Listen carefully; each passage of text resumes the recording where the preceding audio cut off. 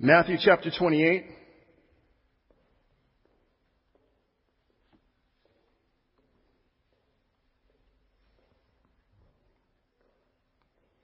Read along with me if you would, please, starting in verse 1.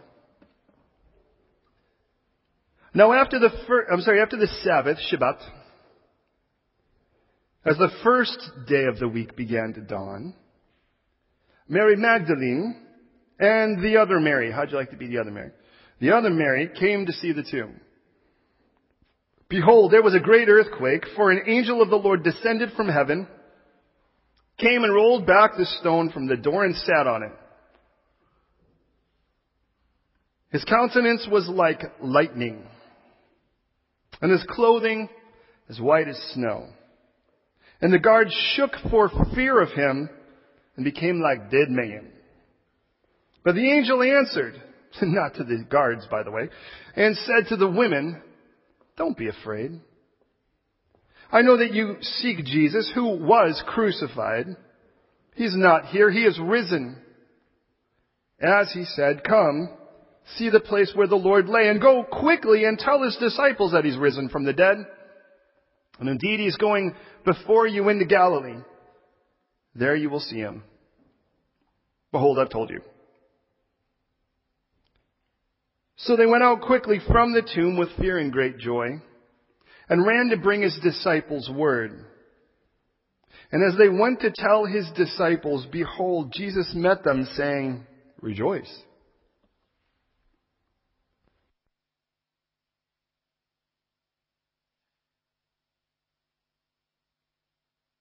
Microphone. So they came and held him by the feet and worshipped him. Jesus said to them, "Do not be afraid. Go and tell my brethren to go to Galilee, and there they will see me." Pray with me, would you please? Oh God, what a beautiful, wonderful, glorious day it is right now. And how exciting it is to know, Lord, that your name is being preached all over the world today. I mean, I wish it were every Sunday, and I pray that it would be. There are certain places I'm confident, Lord. I thank you for the Shoreline Calvary Chapel in Morro Bay. I pray today, Lord, as they're setting up things on the beach, Lord, to preach your word to the thousands that come. Lord, please give them clarity. Lord, for Pastor Matt, Lord, in Calvary Cambria, the other Pastor Matt in Lake Victoria, and in the Calvary Chapel that's there in Kenya. Lord, the ministry that's taking place at Metro in D.C. The ministries, Lord, in Banam Kim in Thailand. The Philip Hayden Foundation and other ministries there in China. We pray you would be with them right now. Speak through them profoundly. For Ben and the ministry there in Arkansas, we pray you would be with him. Give him your boldness today. And here, Lord, in this room, we pray your blessing. We pray that you would profoundly develop your text in a way that we could understand. Color in the black and white, Lord. Let us get it. Captivate us in your word and draw us in such a deep and profound and beautiful way that all we could say is wow, and get back to that state of wonder and that power that comes at your resurrection and the fresh appreciation for what you've done for us. So Lord, for those who are familiar, refresh us. For those who may not be familiar, instruct. But save, God. Do more save today. Develop, enrich, edify. Do all that you intend to do. And on this resurrection day, may we say, thank you for not staying dead. In Jesus' name. Amen. I would say today, as I would any, please don't just believe me. Don't just assume it's true because I say so. Search the scriptures. Let the Bible always be the authority. That's the point here. Let's sort of set the tone for this particular moment in time. Jesus had already prophesied personally at least thrice up to this point of his death and resurrection in explicit detail. In Mark chapter 8, by the way, which would be the next book of the Bible if you'd like to look with me, In Mark chapter 8, verse 31, Jesus is up in Caesarea Philippi. He's asked his boys, who do men say that I am? And then ultimately, who do you say that I am? Peter will respond, you are the Christ, the Son of the living God. And Jesus, in a simple sense, says, Peter, you finally have your spiritual radar on. He says, well, you can't get the Messiah without the message. And he says then, he began to teach them, this is verse 31, that the Son of Man must suffer many things, be rejected by the elders, the chief priests, the scribes, and be killed. And after 3 days, rise again. He spoke this word openly, and then, of course, Peter will turn him aside, take him aside, and begin to rebuke him. So the first time, at least in the Gospel of Mark, where it's clear and explicit, he gets rebuke from one of his guys. And of course, it's the great response, because Peter, of course, who had just in essence been called Rocky, turns to Jesus and says, don't worry, Lord, you got me. We're good. You can see Jesus going, well, that's a relief. And if you have to protect and save your God, defend your God, you got the right one. You got the wrong one. Sorry. Whoa. In the following chapter, Mark chapter 9, take a look at that with me. Jesus is now in Galilee. And by verse 31, Jesus has been teaching, and he says, for he taught his disciples, and he said to them, the Son of Man is being betrayed into the hands of men, and they will kill him. And after he is killed, he will rise the third day. But they did not understand this saying, and they were afraid to ask him. And then the next thing that happens is they're arguing over who would be greatest. So the first time Jesus tells them, I'm going to die, be tortured to death, and then rise again, their response, Peter says, no, that's never going to happen. I'll take care of it. The second time Jesus says, I'm going to be tortured to death and rise again, his disciples don't get it either. And then they start to respond with, so who's greatest in the kingdom of God? Which, of course, is a ridiculous question to ask Jesus, who is greatest in the kingdom of God, by the way. And now Jesus starts to head to Jerusalem. Look at Mark chapter 10, the following chapter, verse 33. Jesus is now on the road from Galilee to Jerusalem on his way down to the feast. And he says this, behold, we're going to Jerusalem. And the Son of Man will be betrayed by the chief priests and the scribes, and they will condemn him to death and deliver him to the Gentiles, and they will mock him, scourge him, and spit on him, and kill him. And the third day he will rise again. Interesting, the next thing we'll find is that James and John come up and ask if they could be at Jesus' right and left hand when he enters his kingdom. In all three cases, Jesus has laid out the perfect sacrifice for man, and the response, well, is the selfish desire of men in return. If you go to Matthew, turn back to Matthew chapter 27. I want you to realize, though his disciples didn't seem to get it, his enemies did.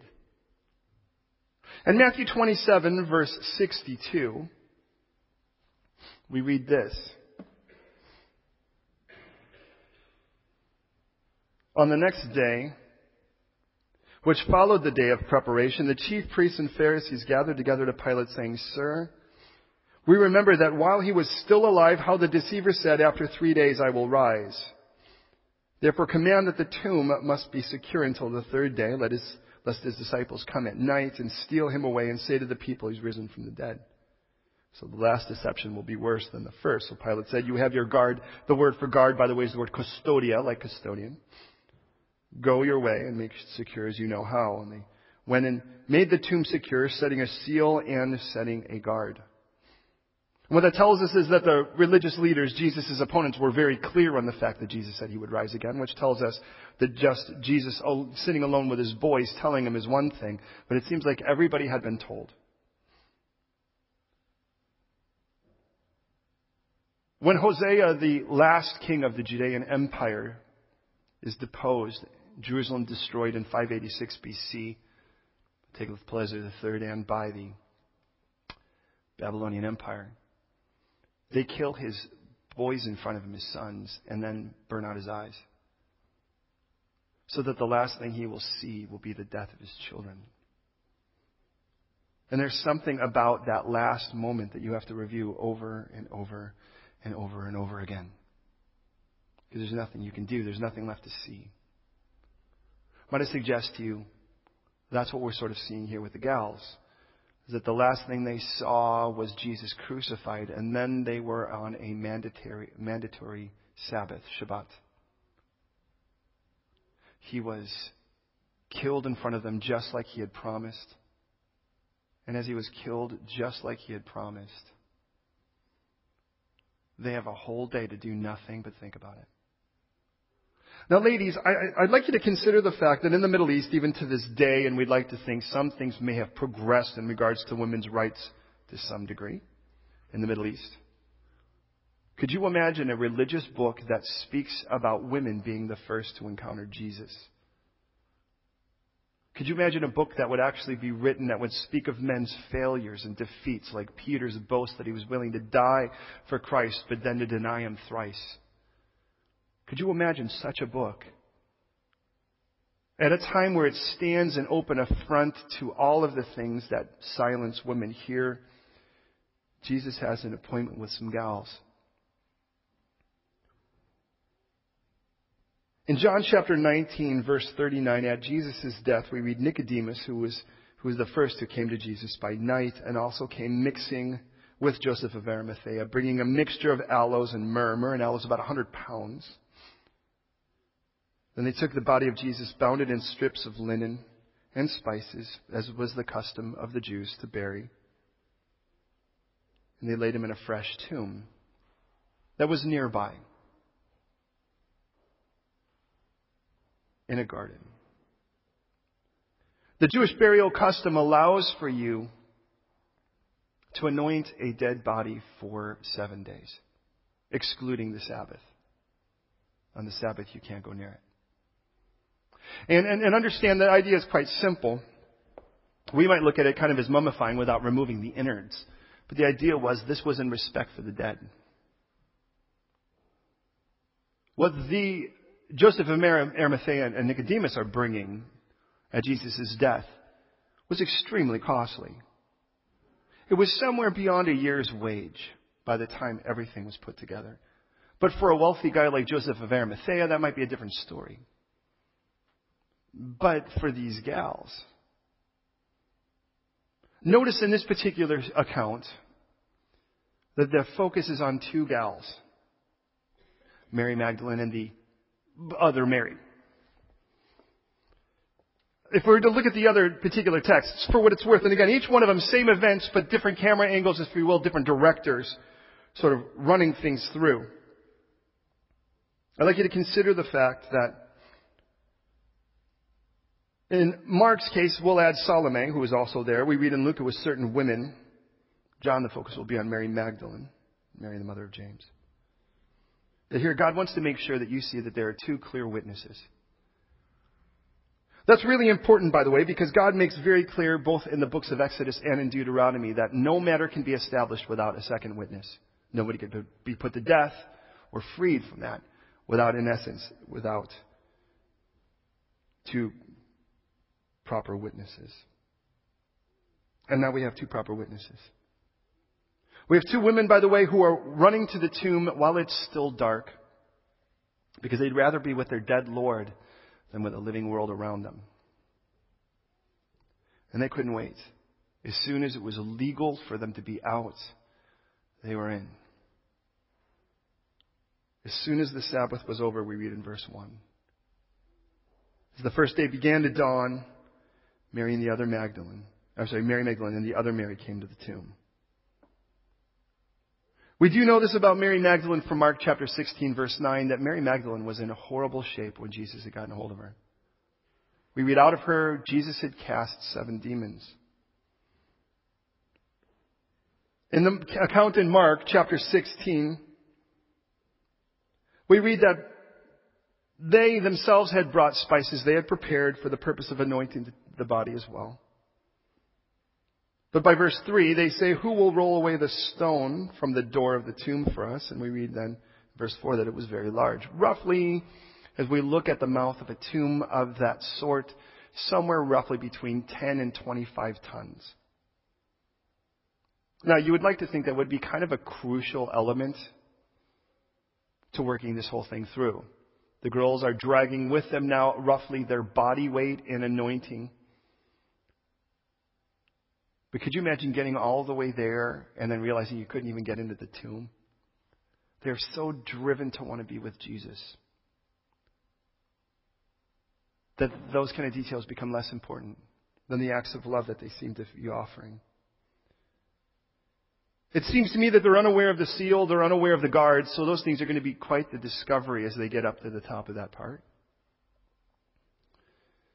And we read in verse 2, behold. Now the word behold in its simplest sense means stop everything and watch this. Sometimes God will do that because He's trying to make an important doctrinal point. Sometimes I kind of get the idea that God just says stop everything and pay attention to this because He thinks it's a really cool moment and He's kind of rubbing His hands and going, I think you're going to really like this. Check this out. Now from where I used to come from, I kind of get that. Yo, yo, yo, check this out. Peep this. There was a great earthquake. Now notice He doesn't just say there was an earthquake, but a great one. Megas is the word in the Greek. Big, big earthquake. This is, by the way, not the first earthquake even recently, because I know that in chapter 27 of Matthew, that when the centurion watches Jesus die, a great earthquake takes place then too. So Jesus, if you will, sort of enters or exits life with a great earthquake, and then, if you will, comes back with one as well. I mean, you ever wonder when it was that all of a sudden somewhere Jesus kind of comes back and says, let's do this thing? Somewhere in that, the centurion looks at Jesus' death, sees the earthquake, rocks split, and as that happens, he looks and goes, wow, truly this really was a righteous guy. This was the Son of God. And now there's another earthquake, and now there's a difference, because this time it's not just a centurion, but it's a Roman guard. Now, let me kind of give you a kind of a feel for what we're looking at here. Now, understand, Rome lived off of their intensity, their bullying, if you will. Fear. They ruled by it. The idea of an iron fist was actually sort of, if you will, sort of the modus operandum for the Romans. That was why they crucified people openly. It was great preventative medicine, if you will, and it made clear the authority and the dominion and the way that Rome owned you. Which makes it so insane to me when people that were there, that were among the Jewish people said, we've never been slave to anyone. You think you were birthed in slavery and now you're under the thumb of Rome. They didn't have a problem torturing you, and you had no rights if you weren't Roman.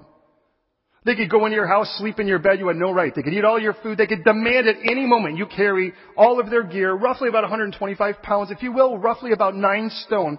They could demand it and you would have to go a mile. That's for which, of course, Jesus would say, if someone demands you to go a mile with them, go with them too.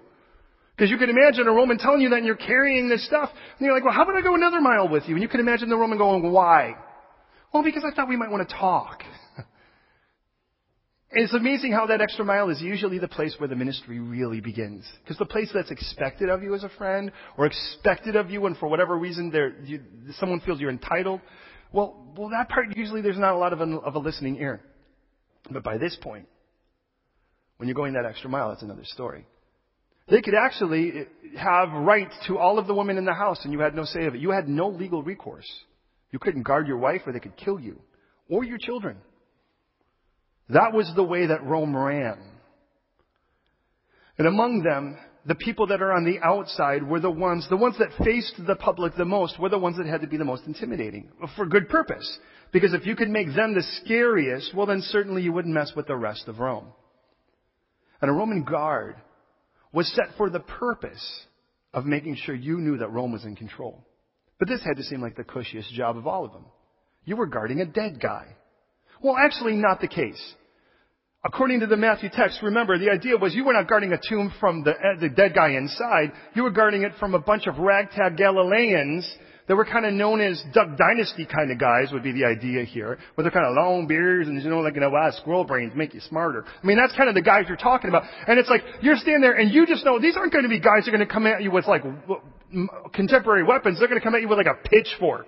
You know, like, yeah, we got a chainsaw coming after. I mean, that's kind of the idea here. So they're kind of guarding 4 guys at a time, 3-hour shifts, and the idea of it's quite simple.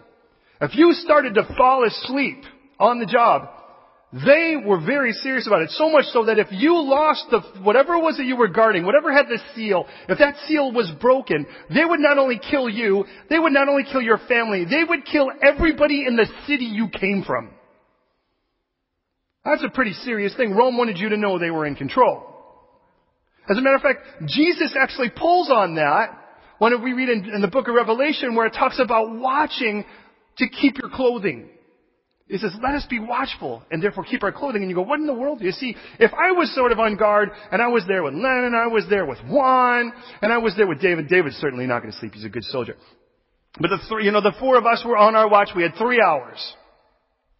And all of a sudden, Juan starts to get tired. He said, notice that? Yeah, there you are. Yeah, no, because I have to be the one that does. Anyway, so listen. So, as he starts to nod off, I can't have him sleeping, because if we find one guy sleeping, we all get executed. So what do I do to keep him awake? I take one of those torches, and I set his clothing on fire. Because, I had those cute little skirts. Hey, I tell you what, get the hem of that thing on fire, that boy is not sleeping. And that's why Jesus says, let us be watchful, and therefore keep our clothing. There's kind of the idea. So understand, you've got a group of guys here that they're the only guys probably in the community that are probably over 6 feet tall. The average height of a Jewish guy at that point was about 5.5 feet tall. And so you have guys that are kind of towering over others, that were kind of known for being big, known for being rough, known for being sort of incourteous, and they didn't really care. And if they made you bloody, it was probably a good day for them. And these are the guys that you're seeing. So you have 4 of these guys kind of when they cross arms and lock, it's a pretty big wall. And what I love about this is that while John, for instance, will emphasize that there are two angels ultimately, that one will be at the foot and one at the head, which of course is an entirely different matter. Here we see the focus on one particular angel, and it only takes one angel to actually make all 4 of them faint like little fairy girls. And you see these guys, and they're talking like this, and they're just ready to take it on. And the angel, notice how nonchalant the text is, because there's something beautiful about it. It doesn't say God had to muster up anything. He had to kind of make the heavens part and make the, and all this kind of stuff happening, and the ground did shake, but it says for. Notice the word for there. For, ati means because. So in other words, it says the ground shook because an angel came down. What? I don't get it either. I know somehow God said, take the lift, the elevator lift, the earthquake lift. And so he kind of takes this thing, and as he comes down, the ground starts to shake, and you have these 4 guys trying to stand all tough, and they start to shake, and this angel just nonchalantly rolls away a 12, 15, 20 ton stone, and then we read he just sits on it. And that was enough. We don't read anywhere that he went like that, or opened his wings or something and threw darts or any of that stuff that someone might do in Hollywood right now, where all of a sudden it's like a ninja angel. He was just an angel. And we read 2 things about this guy, notice. One is that his clothing was pure, and the other is that he radiated light. The 2 things he was known for was the glory that he reflected and the purity that he carried. I think, what a beautiful messenger. Oh, that God would make us such people. I wonder if, it's like, think about all the other angels. We have a choir of angels, if you remember, at Jesus' birth. And you think they've been rehearsing, they've been working on their song, and then the curtain opens and it's like a few shepherds, and you're like, are you kidding me? This is what I get. Glory to God in the highest. Yeah. And then you go, but then you get this other guy, and it's like, hey, I need an angel. Well, what's my job? Oh no. Do I have to go talk to some girl and tell her she's going to be pregnant? No. Just show up and freak out a bunch of guards. Which one of us guys would not volunteer to be that one? He's like, and I don't want you to do anything crazy. Just show up and roll off a stone and sit on it. And I love the fact that God doesn't have to do anything to get his work done. Do you know what I mean? There's no the word difficult is just not in God's vocabulary here. And he's like, this is going to be really rough. These guys are really tough, and they've seen some pretty rough things. They've beheaded a lot of people. They've gutted people. He's like, just roll away the stone and sit on it. Listen to that. Just roll away the stone and sit down for a moment. Now understand, we need to get clear why the stone was rolled away. The stone was not rolled away to get Jesus out. What we're going to find is Jesus didn't have a problem walking through walls. What that tells me is the stone wasn't rolled away to get Jesus out. The stone was rolled away to get the girls in. And there's the point. Is that somewhere there was a dead person. A dead person. Decaying, rotting. That would be the idea of a dead person. Jesus has been familiar with him. He had a close personal friend that after 4 days was instructed by the girls, by now he stinketh. He knows death. But that dead person isn't there anymore. Oh, the things that were with it, there may be traces. But the dead guy isn't there anymore. I do love the fact that somewhere in all of this, the angel is going to, and if you look at it in the text, it appears almost simultaneous. The girls are showing up. They're trying to figure out how to roll away a stone. They're dragging all of this liquid with them, this aloe goo with cinnamon and such. And as they're dragging this up the hill, there's an angel freaking out a bunch of soldiers who pass out. It says they became like dead men. Do you think the girls saw that? I don't know. Ladies, would you have wanted to see that? Would you have wanted to see those guys drop like that? Because then after that, he actually turns and he speaks to them. Now, this is the angel, and his response is an interesting one because he actually kind of sits down and he says, look, don't be afraid. Which tells me that somehow maybe they would have been afraid. I mean, it isn't like, why would you mince those kind of words? And he's like, look, don't be afraid. I know what you're looking for. What you're looking for is Jesus. I'm aware of that. He's not here. But I'd like you to come in and see where the dead guy used to be. And this is, by the way, you see Jesus who was crucified. Did you notice that? So I want you to come in and take a look. Come in. I'm going to roll away this stone. Listen, I'm going to roll away this stone and then I'm just going to sit down and then we're just going to talk. I'd like to invite you in to take a look for yourself. Now notice the angel doesn't go, see, look at these clothing and look at this thing and how he must have popped out of this because if it was like wrapped, because of Joseph of Arimathea, it must have looked like a cocoon and how did Jesus get through that and why would they strip a body if they stole it? He doesn't have to go through all of that. He's not defending it. He's not bringing up dusty books or trying to describe or explain or apologize any of this stuff. He's like, let me invite you into the tomb where a dead guy was. Because it's going to become a cathedral soon. And I'd like you to come in and take a look. Can I just say that as God calls every believer to ministry, could you let that be your first step? Instead of trying to argue, instead of trying to pound, could you just invite people, roll away the stone, and then invite people to take a look where a dead guy used to be? Scripture says in Ephesians chapter 2 that we were born spiritually dead. And to be honest, what does spiritual death look like? We rot, we decay, it's dark, it's empty, there's no relationship, and that's exactly the point.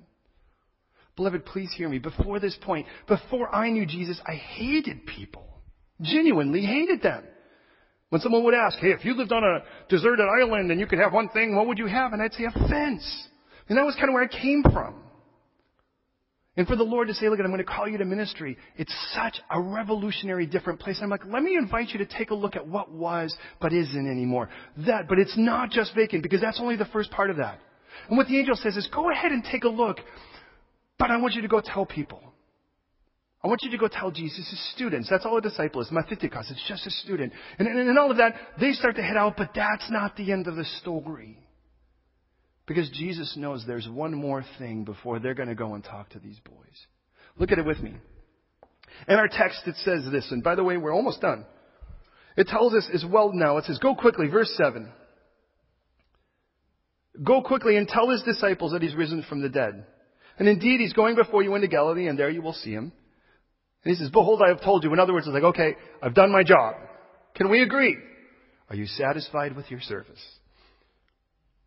So it says then in verse 8, they went out quickly from the tomb. Did you notice that it says they went out from the tomb? So where must they have been? Inside the tomb, or you wouldn't go out of it, right? Does that make sense? The angel, I remind you, was the angel in the tomb? Where was he? He was on a rock on the outside of the tomb. Go on in, take a look. Be my guest. But what if they find traces of that old dead person? Well, there might be some clothes laying there, but the dead guy isn't there. So, they went out quickly, but notice they also went out quickly. Remember here he said, don't be afraid. Phobeho, like phobia. Same word that's used here in its own conjugation. It says, and they went out quickly from the tomb with fear. They were still afraid, but also with great joy. Jesus had promised that he was going away, but when he would rise again, when he would come before them, they would have a joy. Listen, listen, listen. Behold this. He would give you a joy that no one could take. If you've accepted the gift of Jesus Christ, you have an untakeable joy. Don't tell me how Satan stole your joy. If you don't have it, you gave it away. Because Jesus promised He gave you a joy no one could take. And if no one means no one, then no one means no one. So they went out quickly. They're freaked out. That's the idea. They're totally afraid and totally joyful. There's a weird emotion or two. Verse 9. But as they went to tell His disciples, notice the next word. What is it in verse 9? Notice what it says. As they went to tell His disciples, then what's the next word? Behold. Remember that? Here's our second behold in this. He's like, behold. I mean, there's the guard standing there. There's the seal. There's the stone. The women are on the way. God goes, check this out. And the angel comes down, an earthquake, and He's like, hey, they all fall over. And then He goes, I tell the girls, hey, don't be afraid. I rolled this away for you. Go ahead and take a look inside. I know who you're looking for. He's not there. And now I want you to go and tell everyone. Go tell His disciples He's risen. So the women are freaked out. They're excited. And they start to leave. But now He says, yeah, you think that was amazing? Check this out.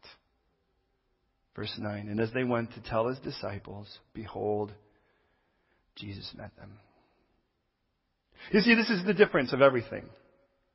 It's not just that we've seen an empty tomb or that our lives have become a little better. Jesus was not a DIY life improvement program. I haven't met religion. I haven't met a politic. I haven't succumbed to a protocol. I've met Jesus. And this separates Him from every other human being on the planet. See, we have this terrible habit of dying and staying dead. It tells us in Scripture it is appointed unto man once to die and then to judgment. There's no reincarnation according to Scripture. You got one chance, this is it. Here's the good news. You have a chance. I want more chances. Well, what gives us the right to demand any? And these women ladies, not men, not scholars, a couple gals that love their Savior, are running out because they saw an empty tomb and Jesus has a little appointment with them. His response, notice by the way here in verse 9, is rejoice. That's His first word. The angel said, don't be afraid. They were afraid. Jesus says, rejoice. And they came, they held Him by the feet and they worshipped Him. Can there be any other logical response than that? And then He tells them, don't be afraid. Now go and tell them. Now see the difference. If what you're trying to testify to a world that needs to know that Jesus is different from everything else, and what you're just going to tell them, and I think it's a good place to start, is go ahead and take a look inside. But now let me take a look at things from a different perspective. It's really not empty anymore. See, I've got a new landlord. And the new landlord is the King of Kings and the Lord of Lords that's conquered death, sin, shame, filth, and the grave. And He lives inside of me now. I invite you, see, when you start to see the things that used to be there in their death, their darkness, and decay, and they are gone, you're going to have to see why. I'd like you to meet the one who has changed that. And that's not a church. That's not a denomination. That's not a protocol. That is a person named Jesus the Christ. Listen, this is the point, is that this whole resurrection story is so fundamental that it changes, it's the, not a, but the game changer. It tells us, by the way, in the book of Acts, chapter 1, verse 22, that when Peter knows there needed to be a replacement for number 12, he must be a witness of the resurrection. In chapter 4, verse 2, they preached the resurrection. In chapter 4, verse 33, they gave witness to the resurrection. Paul later, as he is converted in chapter 17, verse 18 in Athens, preaches the resurrection. And in verse 18, the philosophers tripped over the fact that there was a resurrection. It tells us in Romans chapter 1, listen. Behold, chapter 1, Romans, verse 4, it says that Jesus the Christ was declared to be the Son of God by the resurrection. So when someone says, I don't believe that God had a son, I'd say, well, if God had a son, He'd raise from the dead. Don't you agree? Well, he did raise from the dead to prove he was the Son of God. It tells us, by the way, that if we were to follow in seeing that death of who we were, we would experience, as Paul craved to in Philippians chapter 3, the power of that resurrection. It tells us that we've been begotten again to a living hope through that resurrection. 1 Peter 1:3, 1 Peter 3, verse 21, it tells us that we answer a good conscience to God because of that resurrection, because we know that in 2 Corinthians chapter 5, verse 17, that whoever is in Christ is a new creation, and that all is proven by the fact that we have a resurrected Savior. There are other people out there trying so desperately to please God by worshiping dead people. You're aware of that, right? Some of those dead people are actually in tombs, in churches where they're bowing to Him like they're going to hear. There are other people that died, and it's funny, they'll say He ascended, but you can go visit their graves somewhere and figure that one out. So you can throw a rock on the grave. Other places you can take a look at a picture of, try to find a statue of a guy that they believe was really, really thin, but now he's fat and bald because that's prosperous. And all of that, they're still dead. There's the point of it, is that every one of these people are still dead. And this is what Paul says about the whole thing. Please hear me as we wrap this up. This is 1 Corinthians chapter 15, verse 14. Listen, please hear me. If Christ is not risen, our preaching is empty. The word is kenos. It literally means worthless or irrelevant. And our faith is the same. Worthless, irrelevant. We'd be found false witnesses, pseudomartyria, of God. Because we have testified of God that He's raised up Christ, whom He didn't raise up if in fact the dead don't rise. By verse 16 it says, if the dead don't rise and Christ isn't risen, well then if Christ isn't risen, then our faith is futile. There's the word mataios, and it means pointless or meaningless. And then He says, you're still in your sins. We are the person we used to be. If Jesus didn't raise from the dead, then all we have is that Jesus may have paid for the things, but we're no different. And those who have fallen asleep have perished. There's that word that means annihilated, by the way. Atalumi. And there are some even within the church in Mass that will tell you that when you die, you just are annihilated. You cease to exist. Paul says, are you that insane to believe that craziness? It says in verse 19, if we in this life only have hope of Christ, listen, it says we of all people are the most pitiful. Isn't that the way the world looks at us? The way the world looks at us is, you guys are pitiful. I get to get drunk, I get to go have sex, I get to do crazy stuff. What do you got? Eternal life. I don't need to do drugs. It isn't like I don't do drugs because Jesus told me not to. I don't do drugs because I don't need to do drugs. I don't run around and sleep around, to be honest, because I'm completely satisfied in Christ. There's the point. All the things that I craved after were because of an emptiness in my life that came from my death, that was filled to overflowing by my God of life. This is if that would be the case. If we've really gone and fought against wild beasts in Ephesus, really for no real purpose, why don't we eat and drink for tomorrow we die? He says, you know what? He would be the end result. Please hear me. Please hear me. He says, he would be the end result. If really Jesus isn't risen, if this was just like Jesus was a nice guy and he was a good teacher and he did miracles, but in the end he died like every other guy. Okay, maybe even he was crucified. So you have a dead Savior. That's all you get? He goes, you know, in the end of it all, you have a pointless, meaningless faith. It's irrelevant. And isn't that the way the world looks at us? Like we're irrelevant. And the church is trying to search for relevance in the wrong place. They're trying to search for relevance by trying to make the church more hip. If you could get a cooler pastor with a hipper worship team and a wilder and a greater, the lasers and the smoke, so you have that experience. And by the time you're done, you weren't really sure if you were at church, but you were at a great concert or whatever it was, and it was super awesome. And in the end of it all, you bought the T-shirt and you got the WWJD, whatever. And it was like, yeah, and you became like a fan of that. But the world, by the way, still is going to look at our faith as worthless, as irrelevant, because the only way that it could be relevant is this, is that there is a new life on the other side of the cross. The reason why people don't want to come to Jesus often is all they see is the cross. They don't see the empty tomb. See, at the cross it says, I think I have to give these things up, right? Why would I want to give these things up? Because you don't know the life on the other side. That's the point. You're like, hey, look at, so you lay this, nothing that I've ever given to God has not been traded for something better. But God is not a God of nots. He's a God of instead-ofs. And he says, you know what? If Jesus is just like everybody else, then we might as well do what everyone else does and just live for the day. You know what? Let's just party like everybody else. Let's just do whatever. What difference does it make? We're not accountable to anyone anyways. He's just dead like everybody else. That, if the church adopts that, and let's be honest, that like gangrene has been inserted into the body of Christ in mass in many places. And I'm not like us against them. The point is, we are part of that body, and I'm praying with my heart that we could make a difference. But that difference has to be that what we want is more than just a get out of hell free card. And a get out of hell free card would be enough for Jesus to die at the cross. But what we really want is a new life now. So the world could see somebody different than we were before. Somebody that looks and says, you know what, I'm not going to respond like I used to. I'm going to bless those who persecute me. I'm going to do stuff that I would never have done before. Like serve you. Like seek to be selfless. To not make it about me. But to love you the way that Christ called me to. Stuff that the rest of the world's going to scratch their head and go, what in the world are you doing? And you're like, I don't even know.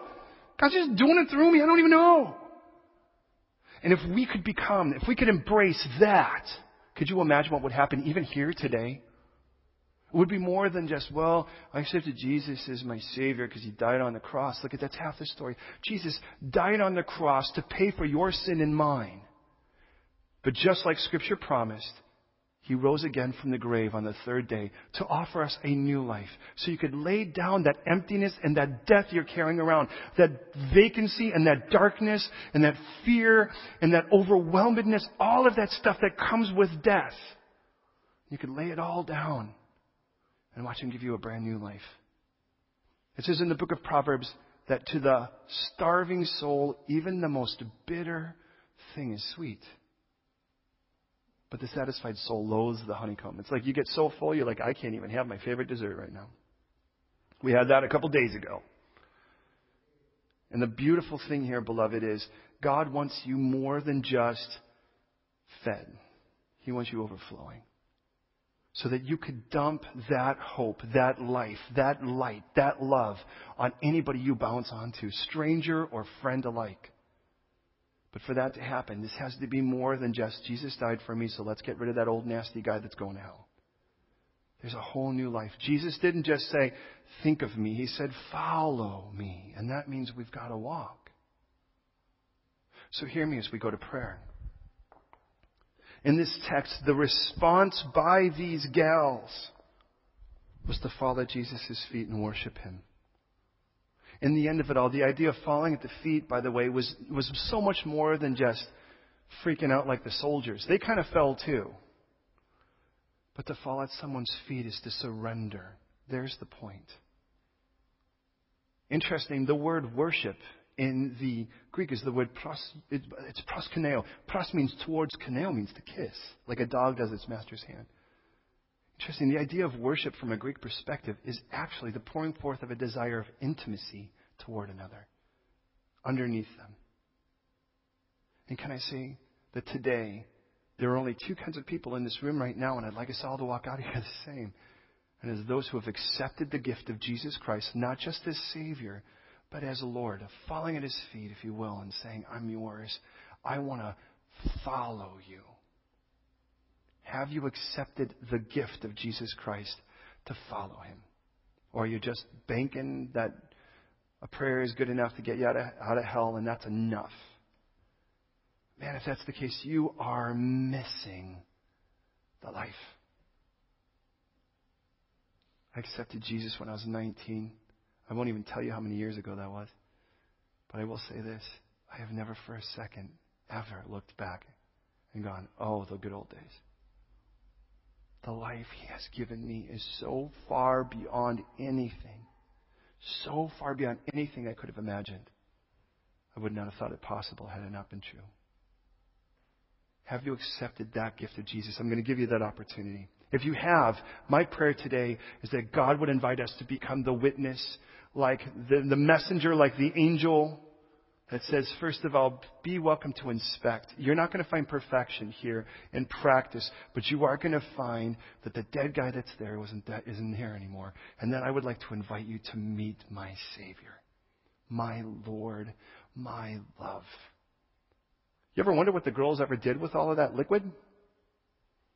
I guess they didn't really care at that point, did they? It was for anointing dead, and there was no one dead there. They might have wanted to anoint the guards by that point. And here's my question again. Have you accepted the gift of Jesus? If you have, are you willing to be used by God to let God do the work of rolling away that heart of stone and showing the world what He's done in you? Will you pray with me? Lord, I thank you so much for this beautiful text, for what you've shown us in your word. I thank you, Lord, for the way you've profoundly, Lord, spoken to my heart through this time. And my heart is hungry, Lord, to see you do a revolution in our lives today. We recognize the revolution isn't going to happen because we've just sort of joined a church, because we've decided to start reading or praying. But Lord, there is a God who would rather die than live without us. And my heart's desire for every one of us is that we would see that. And Lord, I pray on this Easter 2015 that today, Lord, we would recognize your call to follow you. That this isn't a come to my house once a year and we'll hang out. But let me be the part of it. Let me be the life that you've craved. I pray, Lord, for every person here who may be struggling, Lord, with what they think they may be giving up. Would you just right now, by the power of your Holy Spirit, the one who does the convicting and convincing, that you would show them, Lord, that everything they lay down, you've got better for them. And I pray for every Christian here that's been so fearful of being bold, by the power of your Holy Spirit, overcome us today. That we would be the people you call us to be witnesses that we've met Jesus. In no delusional manner, but proper. So here in this room, within the sound of this voice, if you've not accepted the gift of Jesus Christ, and today you want to accept that gift, today knowing that that is the payment for our guilt, as He died for our sins at the cross, just like Scripture promised, was buried, and just like Scripture promised, rose again on the third day. Today, if you would like to receive the gift of Jesus Christ and follow Him, I'm going to pray a prayer and I ask you to listen.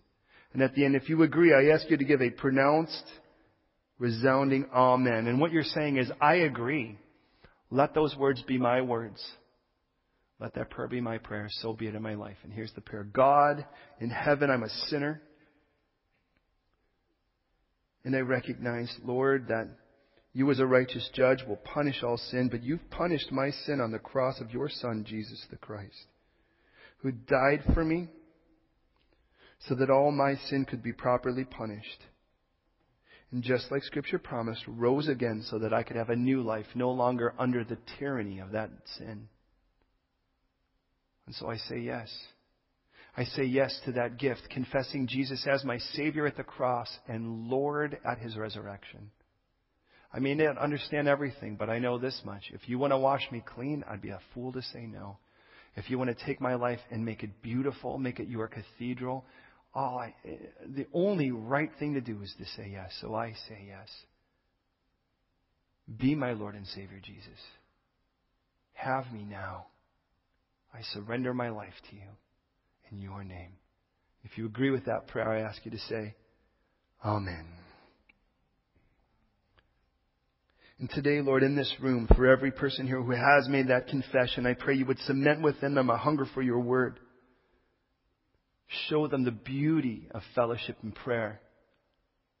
And draw them, Lord, to that place where they could be a part of a body and learn how to function in a community of people that love you. Oh, Lord, you are the great orchestrator. You can make all that happen. But may we never move away from the beauty of the gift you've given us at the cross and the power you've shown at the empty tomb. So, Lord, make us the witnesses you call us to be now. Where we would see, Lord, you've cleaned out that tomb and made it a cathedral. Jesus, thank you for being alive and living inside of us. radiate through us now your glory and purity. In your name. Amen.